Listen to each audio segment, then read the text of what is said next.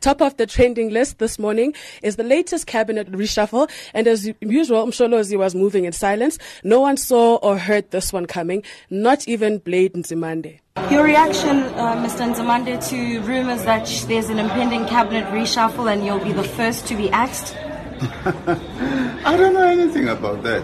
It's your own media speculation. So I can't really comment on that. Eish, kunzima. I saw that and I was trying to determine the timeline. Like, okay, now it's clear. Okay. Listen, Hloni Nyetana says, clearly I'm unimpressed by all of this. He says, you elect a grade 2 dropout as a president and you wonder why the country is on a downward spiral. Mzansi people are a mumish. Okay, Hloni, tone it down a bit.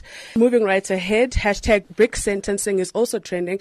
So Brigado was sentenced to 15 years behind bars yesterday for raping his niece, and in handing down his sentence, Magistrate John Baloyi said the rape was a serious offense and that is the country's duty to impose a maximum sentence. In the result, the accused is sentenced to 15 years imprisonment.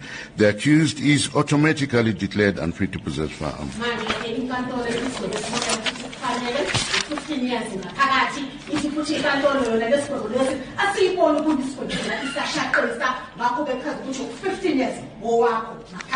Now, SK, I want to speak about how extra the interpreter was. I'm listening to her there. She was translating like she's auditioning for Mubango or something.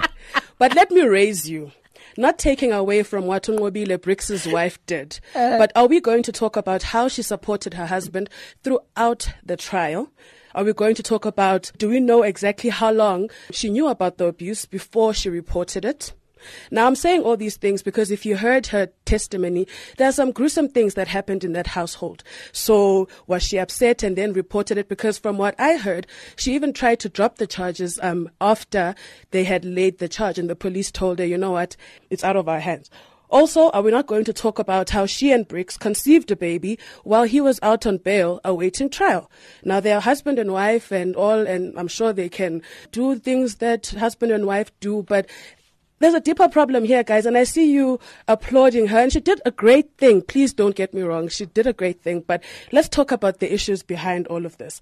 And also trending, of course, is Nel, who announced that AfriForum will be prosecuting the president's son. It's complicated, Apiwa. It's complicated.